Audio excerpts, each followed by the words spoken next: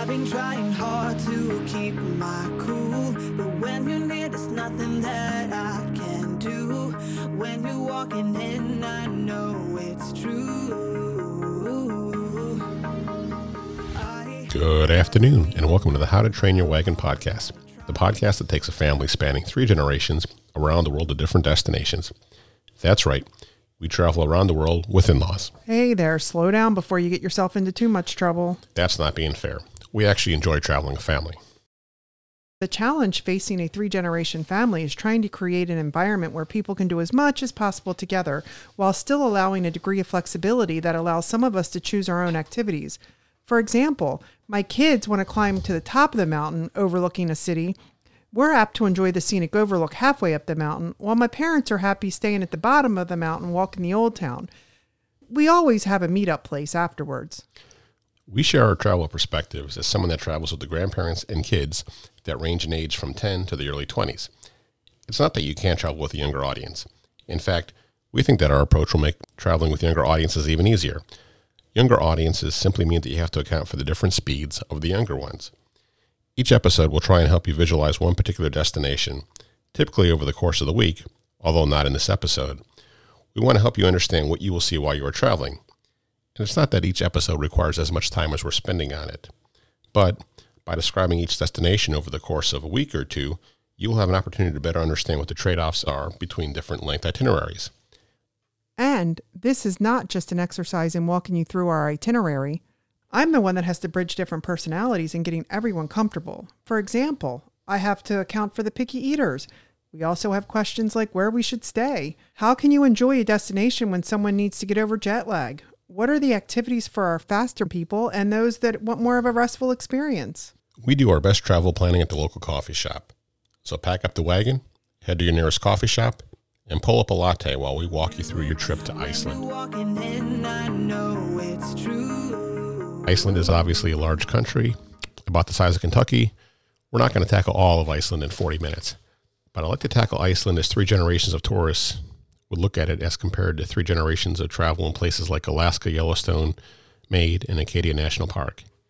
So in terms of location, we're going to focus on the things that any traveler will experience upon their arrival in Keflavik and capital city of Reykjavik. And for today's audience's context, we're recording this in February 2021, where Americans cannot travel to Iceland and the European Union can only travel after a quarantine. As always, please check with various authorities to ascertain the exact nature of your travel.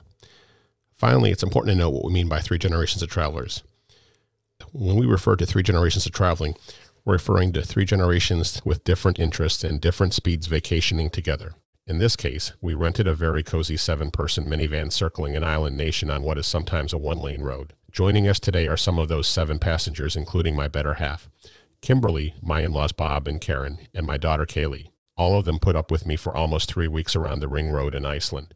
My question is to Kim, why should 3 generations of family traveling together consider going to Iceland? That's a great question to ask. Why should we go to Iceland? Iceland is a place of surreal beauty, incredible landscape, sometimes looking like the moon, with bright green moss, towering glaciers, volcanoes, hot springs, fields of lava. There's no other place like this. And you get to do it with your family, enjoy quality time, making memories. And I believe that's why you travel with 3 generations. Thank you. My first question is to my mother-in-law, Karen. So describe getting off the plane, landing early in Iceland, and what you do that first time when you first get off the plane until you get squared away in the capital city of Reykjavik. Getting out of the airport was very easy. It was a small airport. We deplaned, got our luggage very easily, got into the rental car, and we just hit the road. The first place we went to was the lava area. Then the biggest thing I remember that day is the Blue Lagoon, because it was just such an experience. You know, the geothermal seawater, it was relaxing but rejuvenating. I was good for the rest of the day, and normally we're always a little tired the first day of traveling. The Blue Lagoon is one of the things that just stuck in my mind so much. Okay.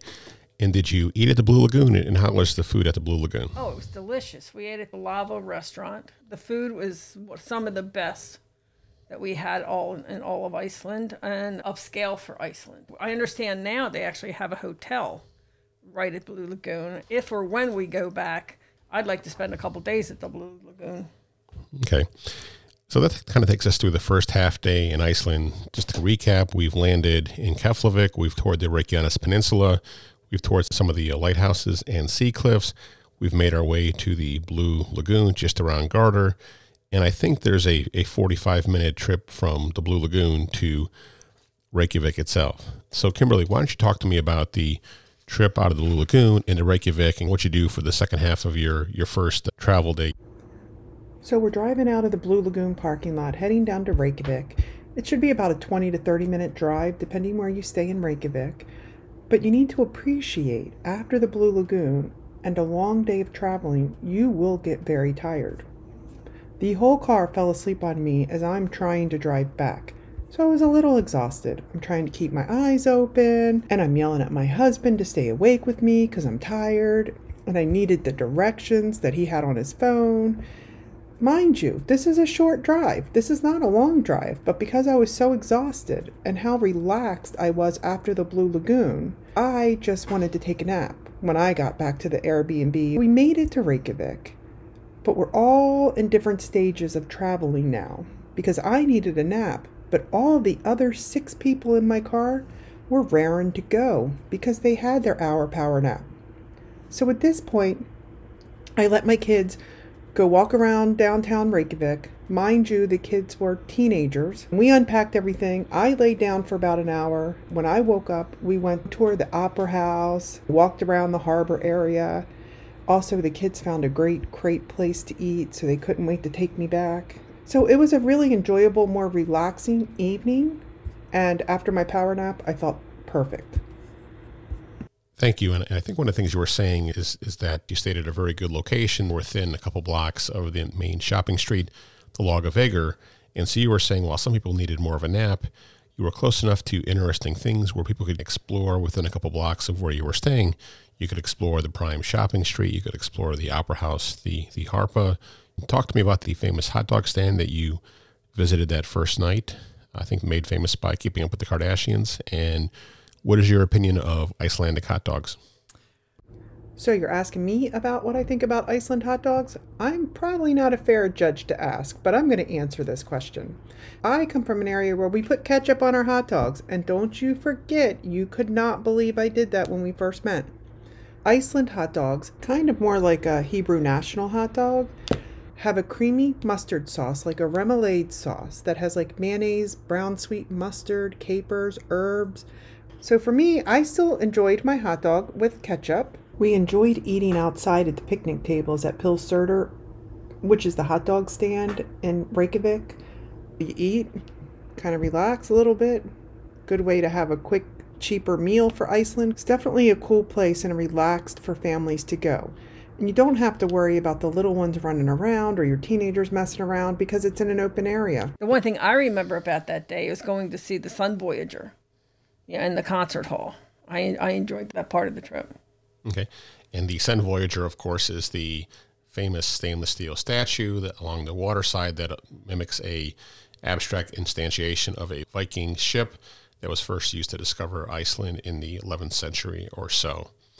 One other question for you, Karen. So I understand that you aligned with Kristen in terms of food, restaurants, and looking for crepes on the main drag, which is what your youngest granddaughter liked. Tell me about Icelandic crepes on Laugavegur. Oh, they were delicious. What was fun was going and we watched them make it. We could choose exactly what we wanted in it. We visited that store a lot. They were just extremely delicious crepes. So then looking at your itinerary, I see that you all got a good night's sleep. You sure to caught up on jet lag. And so you had your first full day in Iceland and you chose to go to perhaps one of the more famous Icelandic tours, which is the Golden Circle, which includes the Thingvellir, the place of the Icelandic Parliament, snorkeling between continental plates, some geothermal sites with geysers, and big waterfalls. Kimberly, I'm going to ask you to describe to me your day in the Golden Circle, what you enjoyed, and some of the particularities of your day in the Golden Circle. So it started off with all of us enjoying the car drive. It's going to be a little bit of a drive. And the one thing that we did as a family, we started counting waterfalls. My children, my parents, we all thought it was really cool to see waterfalls. until after we saw about 150 of them. We stopped counting and they're just everywhere. But it was really amazing just to have a very cool venture of driving and seeing waterfalls. But we also got to go snorkeling between continents, which is an interesting and unique experience. There's not many places in the world where you can go snorkeling between the European and the North American tectonic plates. It was called Sulphur Snorkeling, and it's in Thingerville National Park. And it was an interesting experience. You are in a dry suit, so no worries if you didn't bring your bathing suit. The temperature is cold, so you will stay in a dry suit. They have all the equipment there for you. So totally worth doing. Okay. Karen, other thoughts you had on the day in the Golden Circle, including the big waterfalls and snorkeling between the intercontinental plates and maybe the first sight of the Icelandic Parliament? We enjoyed the Gullfoss waterfall, but I really enjoyed the geyser geothermal area. Just to sit there, and it was like you could set your watch on the geyser setting off. I haven't been out west to see our geyser, Old Faithful, so this was really interesting to me. And I see for your first 2 days, it looks like the weather was rainy. So how were you able to deal with, call it less than ideal weather for the first 2 days in Iceland? Did it impact your trip at all? And how would you advise travelers to dress for Iceland? As far as I was concerned, going to the Blue Lagoon on that 40-degree rainy day was absolutely perfect. You stayed warm. It just made the experience even more Icelandic. So I also say that it's a must that you bring a rain jacket. You always have to bring a rain jacket and something that's going to keep your hands warm, your feet warm, good socks, good shoes. Hiking shoes are very important for this trip. A winter coat is also good to have because typically it's our summer and it's chilly there. Okay.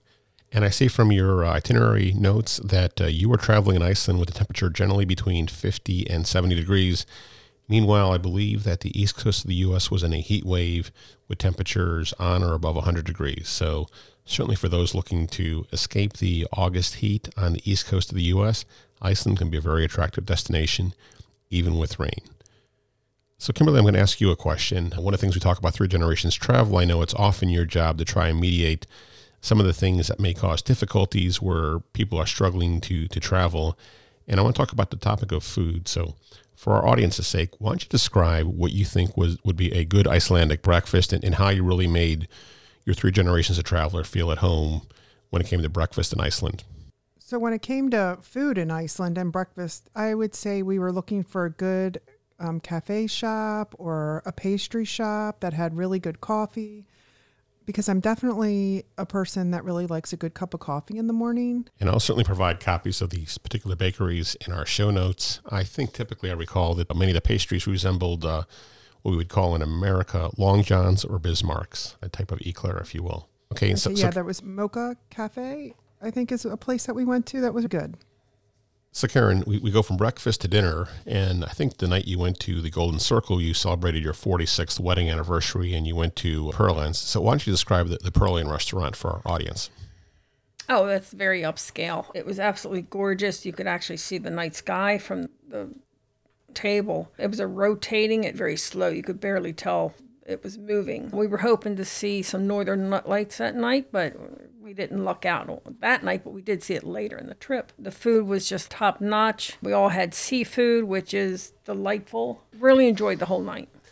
And I think the Pearland is unique in its location because it is a rotating restaurant on the top of a hill, so you get to overlook downtown Reykjavik with the famous church, in addition to the harbor and the mountains. So over the course of a 90-minute meal, you certainly get to see everything that surrounds Reykjavik. Mm-hmm.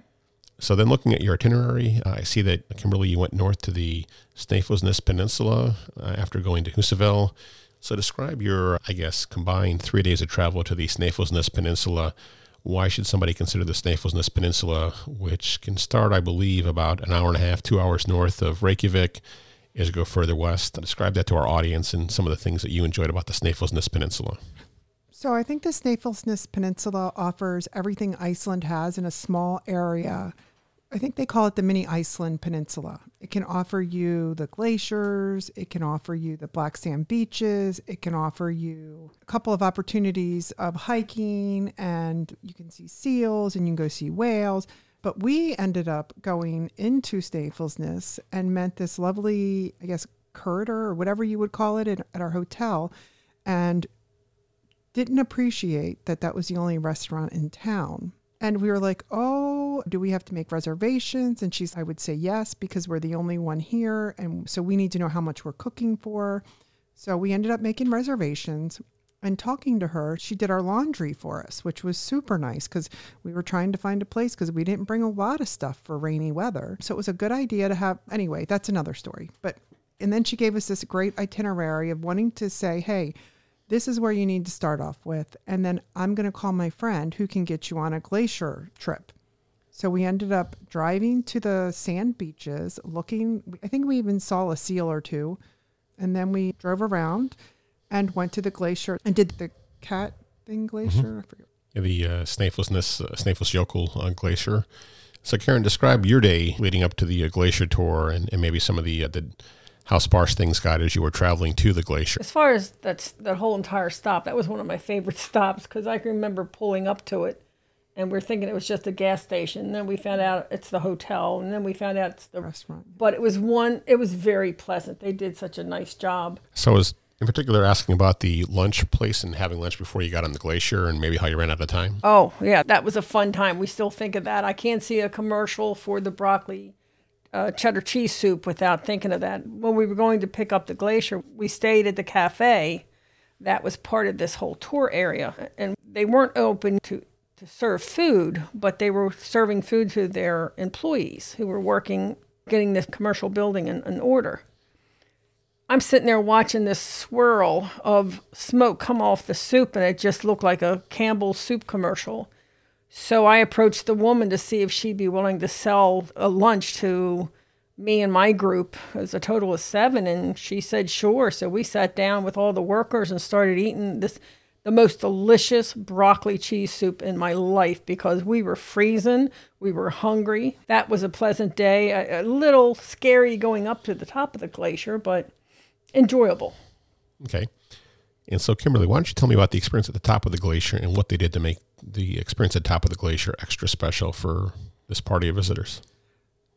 So we had someone drive us in what's called a snowcat type of thing that we drove up to the mountain. And once we got up to the glacier, they said, okay, the bar is open. You're allowed to have a shot of vodka over ice that could be 10,000 years old. Which is cool when you think about this. They can pick out a piece of ice off of a glacier and say, I bet this ice is old, and it could even be older than that. So they start off with a shot of vodka over top of ice at the top, and then you can order some more drinks if you'd like to have a drink at the top of the glacier. Okay. And of course, our teenagers decided, yes, I'm going to try that shot. Okay. My recommendation, bring an extra pair of boots, though. Okay. So, Karen, I understand that that time in Iceland can be relative and that the concept of whether something is 10 minutes off the road, can you describe what it means, whether or not something is a McDonald's attraction, whether or not something is 10 minutes away off the road, or what it really means to be a 1-hour excursion off the road for some of the excursions you experience throughout Iceland? Everything is 10 minutes away to them. It could be 45 minutes or an hour. I've come to adjust to where it might be 10, 15 minutes for some people, with me being the senior generation that goes, it's going to be like a 45-minute walk for me at times. We make jokes about that all the time. We say Right. a 10-minute Iceland walk is a 3-hour walk in general. Right. So you saw a lot of sites both in the interior of the mountains on the Snæfellsnes Peninsula, including the Snæfellsjökull Glacier, some of the canyons and cliffs with some interior waterfalls that were pretty spectacular, in addition to a lot of the hanging arches and wildlife appearing on the coast. You made your way back to the town at the end of the day, and you broke the next day for a not insubstantial trip to Akureyri. So with regional sites that included one of the 13th century villages. Kimberly, why don't you describe Akureyri, Lake Mývatn, and Húsavík for our audience, which was really the next stop. If you're looking at Iceland as a clock, Akureyri and Lake Mývatn are about anywhere from, and including the Trolls Peninsula, are anywhere from 11 o'clock on the clock to 1 o'clock on the clock.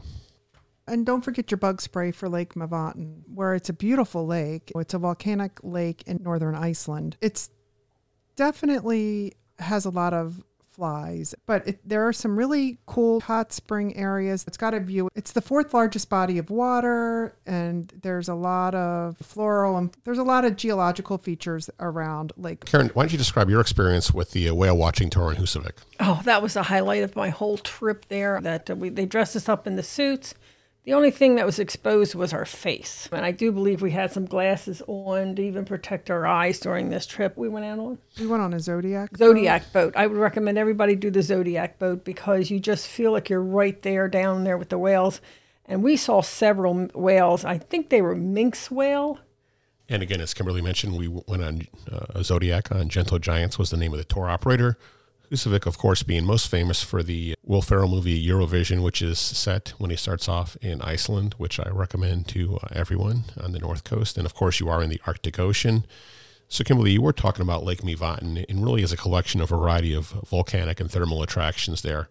Can you maybe describe some of the diversity of geothermal attractions you saw around Lake, and including the dairy where you had dinner that night? Lake Mývatn is formed basically by lava fissures, and they say it's from the eruption 2,300 years ago. It's a volcanic landscape that is just got craters in it, and then water's kind of put over it. So it's clear. It's really a magical looking lake or geothermal area in Iceland. I do find it very pretty. Again, like I said, just make sure you bring your bug spray. So after that, we decided to stop in to this place called Milk Dairy Farm. It was a dairy farm. And we were going to go and sit down and have burgers and have a good lunch. We get there. It's a place where your kids can actually see the cows. You get to sit next to a window, get to see cows. You get to experience being on a working farm. Now, per se, they also give you a story about their farms. So they do have a beef farm down the street. They have a dairy farm. We were sitting at the dairy farm. And at that point, so if you do have vegetarians, highly recommend you not sit next to the stalls. Yeah, because our daughter was crying and got very upset and could not believe we were going to eat the cow that was behind the window, but we weren't. This is a dairy farm. So at that point, it was pretty comical. We thought it was a joke, but she was really serious. She was very upset. So they made her a grilled cheese sandwich, which worked out perfectly, and we got to have burgers. And it was a good burger. And of course, afterwards, the ice cream was fantastic. So to help our audience visualize what is Akureyri, it's really the second largest city in Iceland. But to say it's a city, I believe it's only a city of around 20,000 people set along the side of a hill overlooking a fjord. And so from nearly anywhere in town, you can almost always see the narrow inlet or fjord with which the city is set on. So it's just a great place to recoup with a variety of dining options that day, especially when you're out in the Icelandic countryside.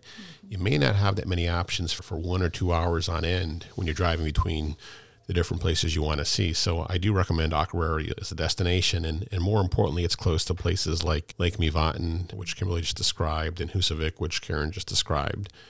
Before we move on from Akureyri and that region in the north at 12 o'clock on the Icelandic Green Road, I'm going to ask you about the part of the excursion you went to after Husavik and the whale watching, and that was between the Horseshoe Canyon, Aspergi, and along the rural road to Dettifoss. I believe you guys went on the east side of the Öxulsá River to see Dettifoss, which is the largest waterfall in Europe. Do you want to describe the Horseshoe Canyon and maybe what it means to really get out there in the interior along some of the F-roads to see some of the more rural waterfalls and other attractions? That's where the girls were pretending to fall off the cliff. That we could take a picture of them, making it look like they're falling off. And then your son-in-law said, "Oh, come on, get out of my picture." That time. Oh man. So we were a very large, huge waterfall, not a long walk from the parking lot. Our girls were trying to have fun with taking pictures to make them look like they're falling into the waterfall. Right. We were at the top of it then. Yeah. And I remember that now. I'd say it's really a study in two contrasts, right? Because for what is a relatively easy road drive from Husavik to the Aspergi Canyon, you get this really green and lush canyon with some quaint water overlooking maybe what might be a 150-foot tall cliff in the shape of a horseshoe where you're in the interior of the horseshoe. And I call it the Horseshoe Canyon because according to legend, it was the footprint left by Thor's horse as he stepped down on Earth. And so you go from really what is a lush and green landscape and protected to what I would say for people that are looking at getting out into the Icelandic interior on some of the F roads, legally in order to be on those roads and to be insured, you need to have what is some type of off-road vehicle, because imagine driving, I'm saying this to somebody who spent a lot of time in Colorado, imagine taking the roughest forest access road in some of the Colorado high country for an hour and a half or 2 hours on end. That was really what the nature of the road trip was, to go to the east side of Dettifoss back in 2016. It really is that rough of a road. I think you're really struggling to travel more than 30 miles an hour for really the better part of an hour and a half between getting into that particular destination and out of that destination. But once you're there and to sit on the side of this canyon and be able to overlook the largest waterfall in Europe, to be able to drink in the sound of the falls, really not have any distractions or any commercial attractions there, it's just you and nature and your family. I would recommend it to everyone, even if it wasn't necessarily the easiest of roads to travel. Yeah, and that's a good point. But there's also, if you have a young child or a young kid, again, they keep nature very natural there. They do not have ropes roping you off to say this isn't safe. The rocks can get slippery. So, of course, as a mother, I'm worried, and I have teenagers who really don't listen to parents that well. So that's why they were sending me the pictures of pretending to fall off, and they weren't even close. It's something that you have to remember in Iceland. There's not a lot of ropes or safety measures out there for if you were to fall. So you have to make sure you're safe and you stay well within the rocks, because you can go sit on a nice large black rock and watch the waterfall for hours if you want. Okay. At times, Iceland is as magical, almost a Disney-esque experience. It doesn't have Disney's safety nets or safety features. And for people like teenagers, you absolutely can get yourself in trouble with some very dangerous selfies.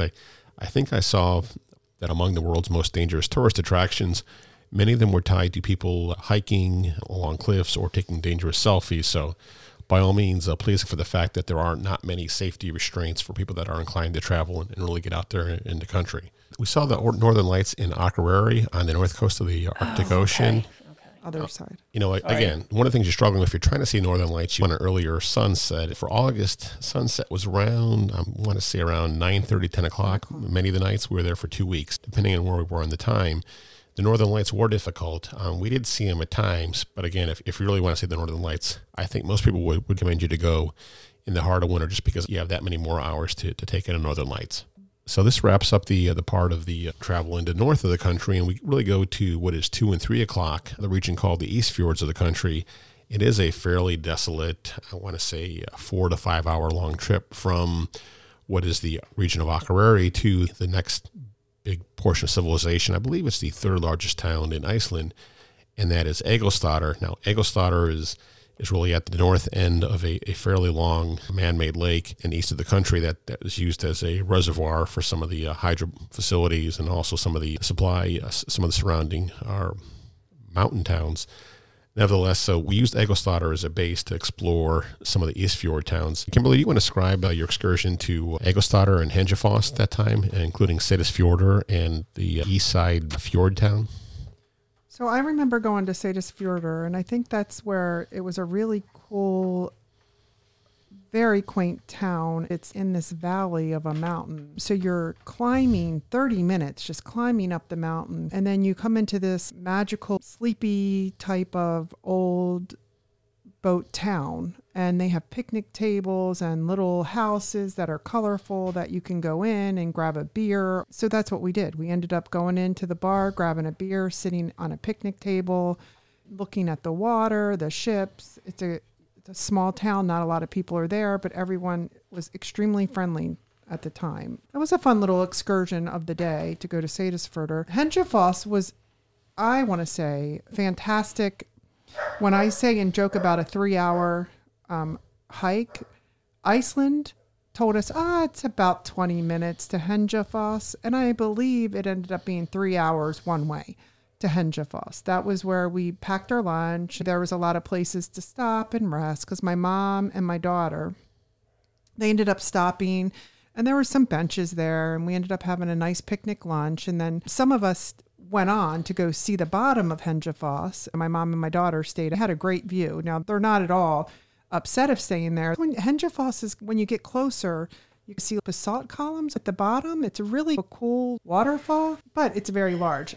We keep feeling like the waterfall is getting further away as we're walking to it. So it was deception because of the distance and how clear everything was there. But we did get there. It was totally worth going there. I'll say two things. In 2021, first, be aware that Seyðisfjörður has had a variety of mudslides and flooding, so please be sure to check the condition. Unfortunately, a number of people have had to be evacuated from Seyðisfjörður to deal with the slide conditions, but it really is unfortunate because Seyðisfjörður was a magical town to go in there. You essentially cross a mountain pass to get into it, and then the whole way down from the mountain pass into the end of the fjord on the eastern end of Iceland is in effect accompanied by a stream of endless waterfalls along the way. And so it really is a spectacular drive in. And of course, when you're there, you're alongside the Rainbow Road between the famous Blue Church and Seyðisfjörður. It really doesn't get any better than that. And I think Hengifoss unfortunately proves the Icelandic rule that is, when they tell you something is an hour away, really you're spending about 6 hours hiking to the base of the falls and back. One thing I'd say about the north coast of Iceland and the east coast of Iceland is that, at least for August weather, is that the weather on the west coast and the south coast often wasn't cooperating. It was often rainy and drizzly, in some cases with a low cloud cover. We got on the Arctic Ocean, we got onto the east side of Iceland on the Atlantic Ocean, and the weather could not have been more spectacularly sunny, gorgeous weather, even getting a sunburn at times. So don't shy away from the Arctic Ocean or the East Fjords, even though they are more difficult to get to and more rugged. I agree with that. And I think in Seyðisfjörður, there were kids that were in the water and it was still 50 degrees, but they were thinking it was 80 degrees because 50 degrees to them is summer. So it was cute to see some of these younger kids going into the water. Okay. So Karen, again, pulling up your itinerary, I see that you went to dine at Cafe Nielsen twice, which is one of the more famous restaurants indeed in all of Iceland, located in Egilsstaðir. Why don't you describe the Cafe Nielsen experience to our audience and why all three generations of your traveling party enjoyed Cafe Nielsen so much? They had the best pasta. The little small lobsters called Langoustine. Langoustine. They had a langoustine pasta dish there. It was so absolutely delicious. We actually went at 2 days in a row and had the same exact dinner. Okay. And they had the best lobster bisque, if I can add. Oh, that was delicious. And they had a good kids menu for our picky eaters, the chicken nugget eaters, but everyone had the pasta because it was homemade pasta. Yeah. And from the outside of the restaurant, you're not going to expect this delicious cuisine outside because it looks like an old house that's been, made into a restaurant. So that's definitely on everybody's recommended place. Yeah, everybody should go there and eat when they're in that area. I would say out of all my vacations, I still want that seafood pasta from Cafe Nielsen. I still love the broccoli and cheese soup from the Glacier. We've essentially gotten to 3 o'clock on the Icelandic Beltway, also called the N1. And so we're wrapping up our time in Egilsstaðir and the East Fjords, and we're making our way to really what is oftentimes more popular attractions, things that are frankly a long day excursion from cruise ships and layovers in Reykjavik. And we get to the south coast and we deal with some of the more famous international attractions. First, I'd tell you, as somebody who was a passenger on this trip, the drive from Egilsstaðir to Vopnafjörður at 4 o'clock on the Icelandic Beltway was stunning and spectacular. Being above the clouds and looking down across the clouds with mountain peaks coming across of it was among the more picturesque journeys I've done. You go down into the narrow inlets alongside the southeast coast and you make your way to Hoffin, perhaps most famously known as the Batman Mountain. I think it's Stockness is what it's also called in some of the images. I understand before you really got to the stream of endless attractions on the south coast, I think you guys laid over in Hoffin, and I think there's a famous lobster/langoustine restaurant there called Hummerhoffen. Kimberly and Karen, I guess I'll ask Kimberly first. Describe your experience at Hummerhoffen and in Hoffin itself as you're dining there and getting ready for a busy day on the glacial lagoons. So that's where we had that langoustine dinner. Kind of reminds me if we were going to be going to Boston or some type of beach house that was sitting on the water, and I'm thinking I'm going to have a lobster dinner, and I have these langoustines that are between shrimp and lobster. So I got 4 langoustines. It was a fantastic dinner. And if you were to look at the 3-star attractions on the south coast, you would see things like the Glacial Lagoon, the Svartifoss waterfall. Kimberly, why don't you start off describing the Glacial Lagoon and why it's worthwhile and what your family enjoyed about it?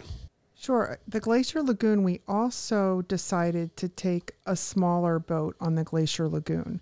We wanted to go check out what they call Diamond Beach, Glacier Lagoon, Jökulsárlón. It is probably one of the prettiest things you will ever see. There was a seal in the front going back and forth over this huge glacier that probably was the size of 4 houses together and standing up about 25, 50 feet, actually higher than that, floors, I would have to assume.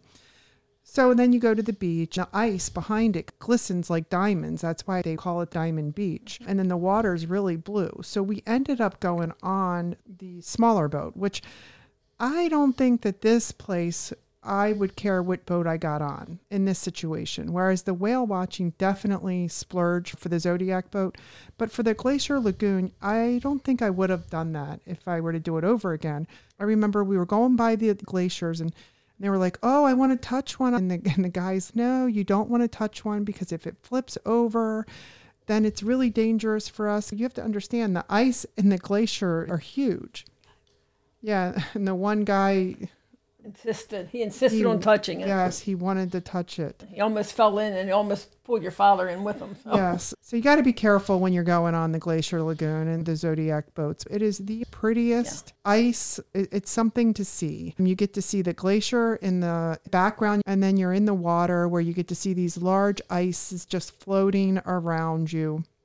And it's just the coolest thing. And then you can go to the beach right next door. You don't even have to get into your car. Then you can actually pick up the ice on the beach.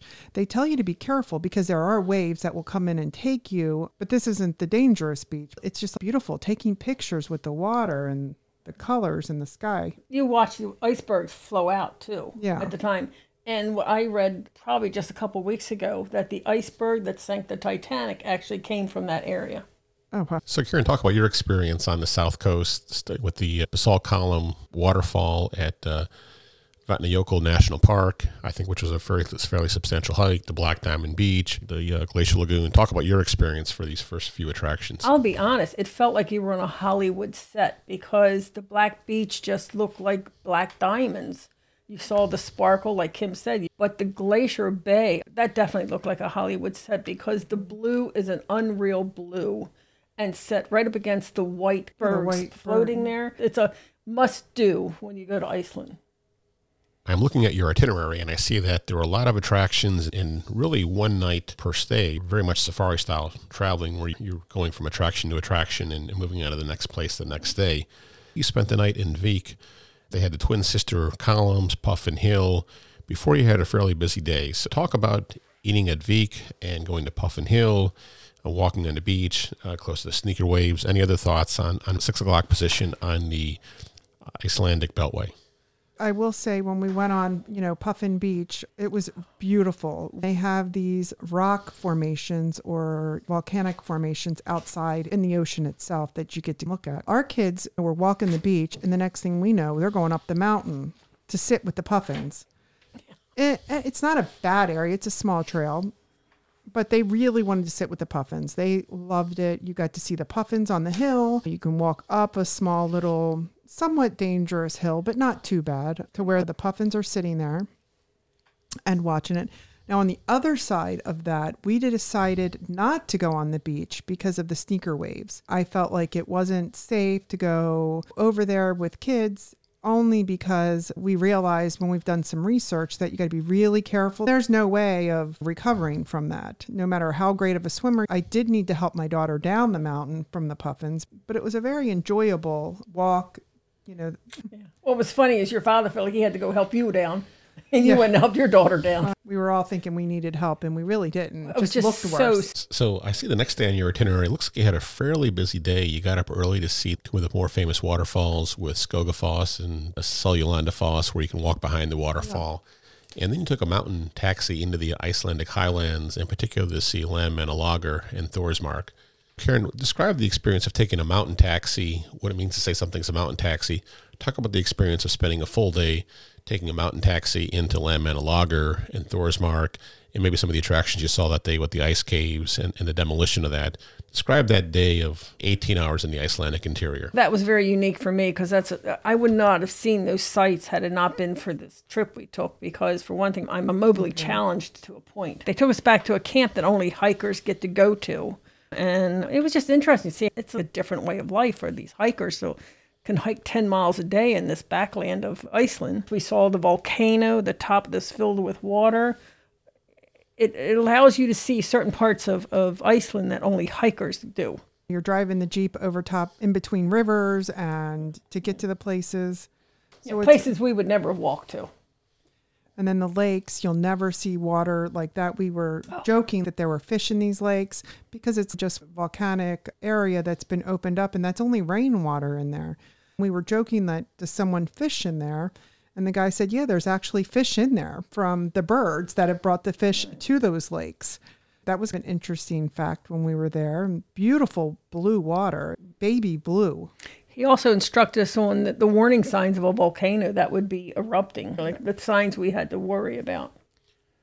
That's right. They do have prominent roadside signs that spell out how to read the different warning signals that if there is a volcanic eruption, what you should do, and depending on where you're at in the mountain, what precautions you should take or which direction you should head to avoid what may be an imminent volcanic eruption. And just for our audience's clarification, La Manna Lager is slightly further to the north. It is most famous for having the iron in red colored hues that are very much painted, almost like a Badland hue. And Thorsmark, in contrast, is more the green painted narrow canyons that are further to the south. You want to describe the experience of the hazards associated with ice caves and how the Icelandic Coast Guard dealt with the attractive nuisances? We pulled up to the ice cave. We were going to go tour inside of it. And of course, there's a barrier there that kept us from being able to go in. But we were allowed to stay and watch them blow it up because they said it was just dangerous, that the ice had compiled too much on the top and it was ready to crack and it would be dangerous to go in. So we sat there. What we thought was interesting, it was the Coast Guard. The Iceland Coast Guard blowing it up. We thought, I don't know how many miles we were inland. That was an exciting little adventure. How often can people say they watch an ice cave being blown up? I know, and we were so depressed that we weren't there an hour before so we could get into the ice cave before they blew it up. That is the one thing I wanted to see. However, I do hear ice caves in August are extremely dangerous. I appreciate them taking care of the safety over there. For audience's benefit, what is a mountain taxi?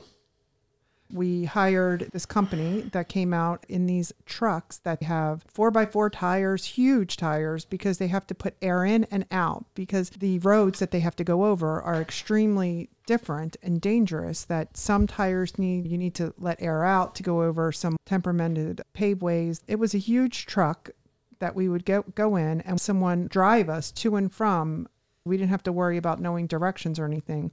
That helped us find Thorsmark and La Manna Lager. It was worth the extra money to have a mountain taxi guy drive us and do that excursion. Okay.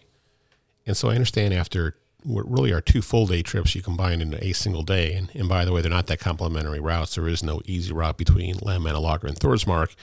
You made your way back to Reykjavik at the Hotel Kvosin at night, and you had really 1 day to catch your breath before you got on a flight back to the United States. So describe staying at Hotel Kvosin downtown in the shadow of the Parliament and how you catch your breath your last day in Iceland. So I guess we ended up in Hotel Kvosin the night after a 10-hour, road trip. So we were exhausted. We really just wanted a good bed to sleep in and a really nice, clean hotel to have a stay. And when we got in there, it was exactly that. It was a clean place, lots of room, wonderful, comfortably beds, and it was right in the heart of Reykjavik.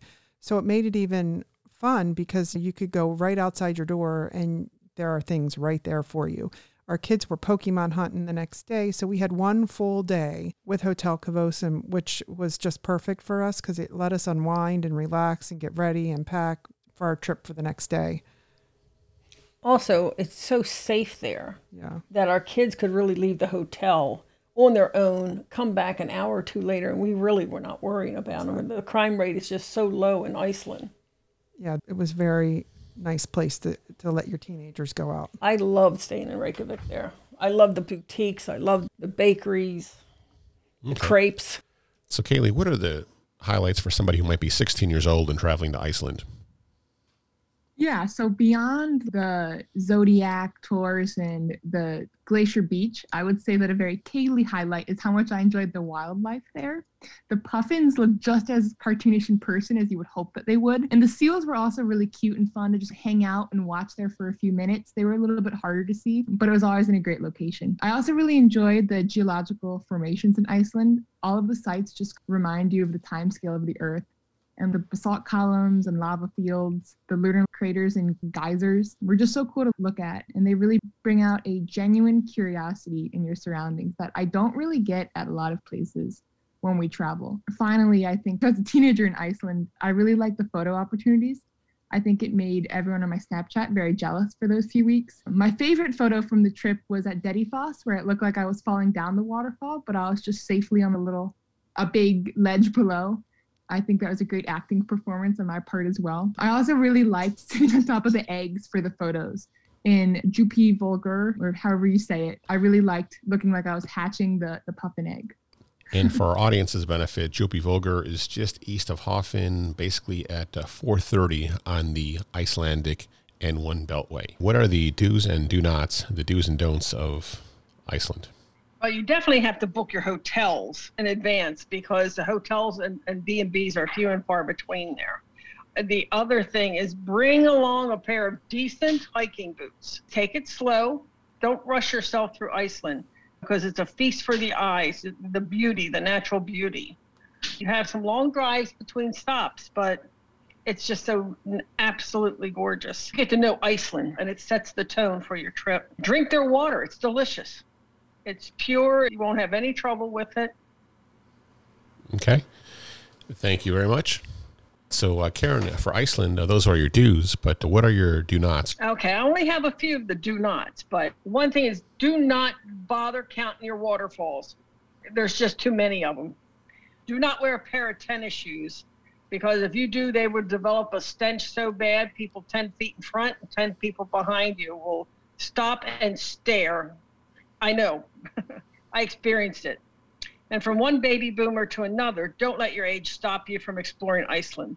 There are plenty of places to rest while the rest of your party continues to explore. And Iceland's so safe, you can sit and be by yourself for long period of times and nobody will bother you. Do not eat the fermented shark for several reasons, but just don't bother eating it. And do not litter, even by accident. We had an instance where one little napkin blew out of our car as we opened the door. It was so windy. And a guide stopped his whole speech and grabbed that napkin and berated us for allowing this napkin to go flying. Oh, yeah, and if you take the Catmobile up to the top of the glacier, grab onto your grandchildren, because as soon as that guide says not to go to the edge of the glacier, your grandkids will run and see how far down it is to the bottom, so hold them tight. And the snorkeling at the Continental Divide was a little strenuous for this boomer. Please try to do it, but know that if you can't finish it, there are plenty of places to sit and watch and wait for your party to return. Bob, what are the do's and don'ts of Iceland?